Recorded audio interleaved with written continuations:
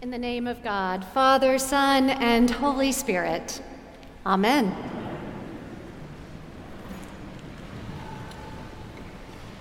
It happens sometimes at a large church like ours that people confuse our clergy with one another. It happens quite often, in fact, that people mistake me for my wonderful colleague, Canon Holder. When Canon Lauren Holder preaches, I get compliments on the sermon every time. When her children are especially endearing or well-behaved in Sunday school or children's chapel, guess what? I get compliments. Of course, I think they're endearing and well-behaved all the time, which may be clue number one that I am not their mother. So I feel I should begin by clarifying that I am not Lauren Holder. If you've ever confused us, though, please don't feel bad. You're clearly not alone. What's more, I love it.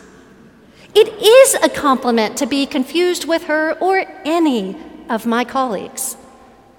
Sometimes I don't even bother to correct the mistake. I just smile and say thank you.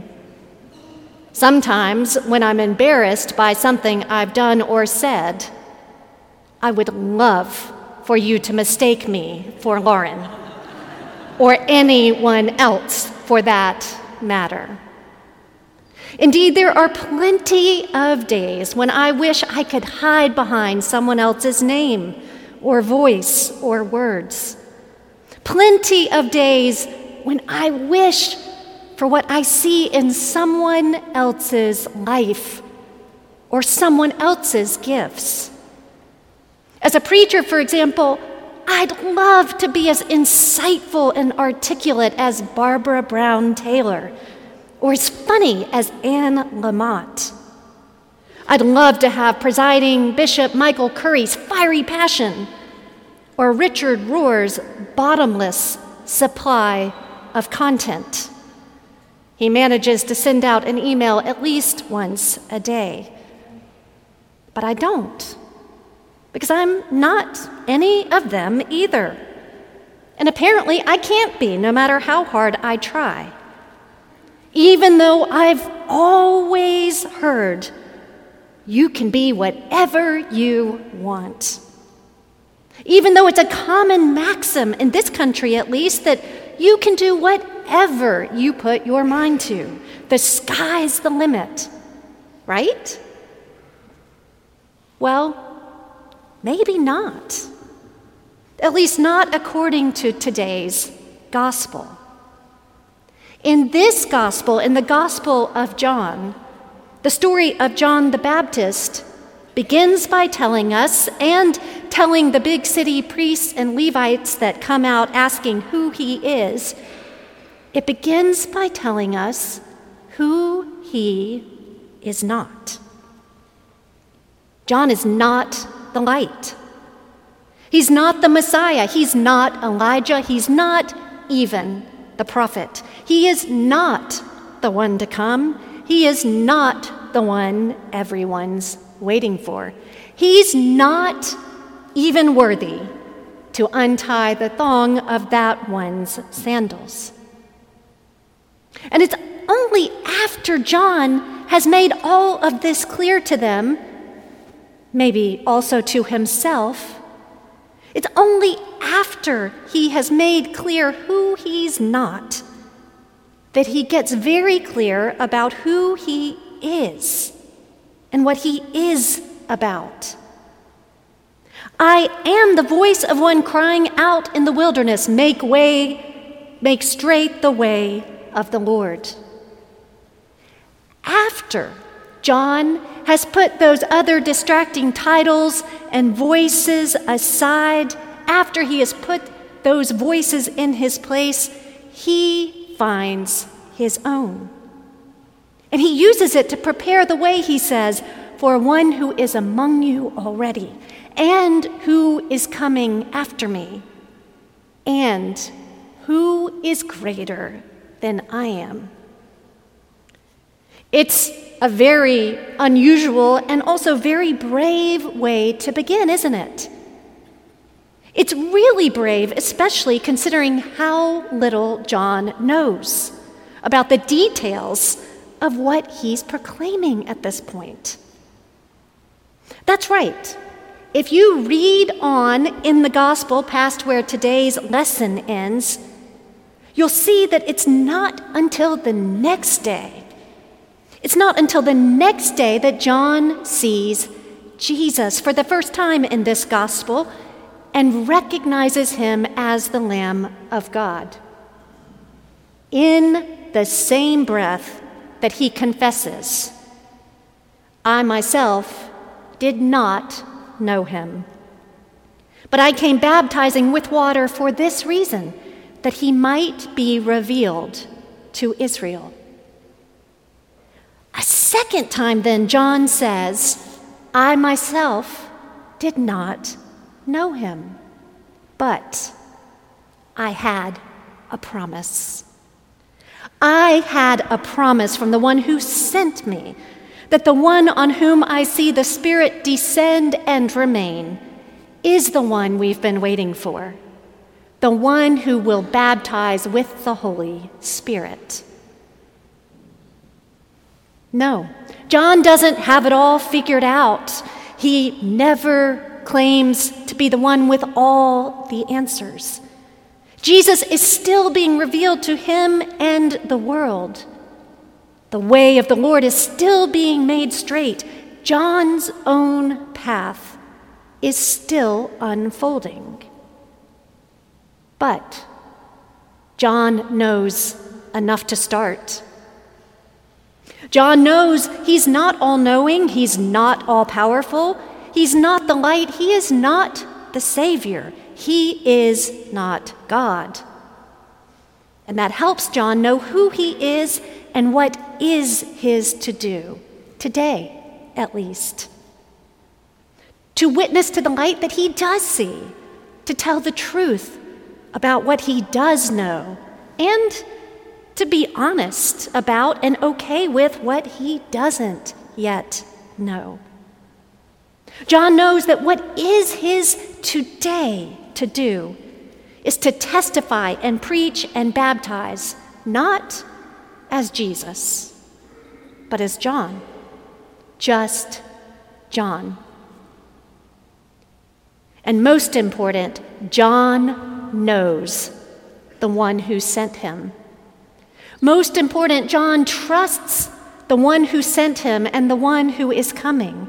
And his trust in that one, his faithfulness to that one, and to the call that he hears in this moment, prepare him. Make it possible for him to recognize Jesus when Jesus does show up. And to testify from firsthand experience, from John's own experience, this is the Son of God. John has this amazing ability to tune into the call of God and the call of his own life. And with that, he has this amazing ability to tune out all the noises that distract so many of us from our true selves, our God-given vocations. Those distractions include competition and comparison, the desire for approval or security or control or power, the pressure of so many choices and voices and expectations about who we should be, how we should live, what we should prioritize, what gifts are worth having. Pressure from without and from within to do what sometimes only God can do. I know for me, that pressure is especially intense and can feel overwhelming when I'm faced with suffering or injustice. Perhaps you feel it then too. We so want to be able to provide answers, solutions, comfort, don't we? We so want to make it all better, especially for the people we love. We so want to be able to make it all better on our watch. And we may convince ourselves that we can, or at least that we're supposed to be able to. If we just try harder, talk louder, learn better techniques, have more faith, we can achieve the change we are seeking in the world, in others, in ourselves. But sometimes we just can't. Sometimes all we can do is stay present in the darkness and trust that the light will shine in the darkness and that the darkness will not overcome it. It is humbling, of course. It is humbling to not be able to do all the good that we want to by ourselves. It's humbling to admit our limits. It's humbling to admit that we have limits at all.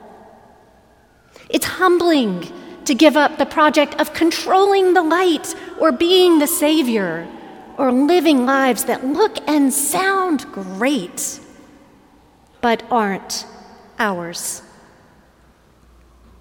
But as John shows us, it is freeing also. Humility is freeing. Knowing yourself, knowing who God created you to be, is freeing. When you recognize that you can't do and be all things and that you don't have to, guess what? You are freed and you are empowered to do the good that you can do, to offer the gifts you do have to offer, to witness to the light that you do see, and that maybe no one else can see but you, the light that maybe no one else would see without you. You are free to celebrate, not compete with, but celebrate the light you see in others. You are free to show up as you are and to allow others to do the same. Accepting, I believe, that God created you this way and not that.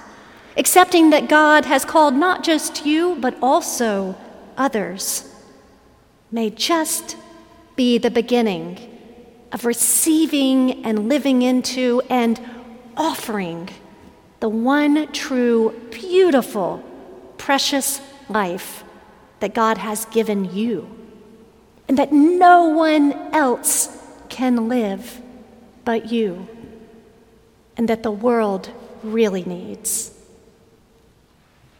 Amen.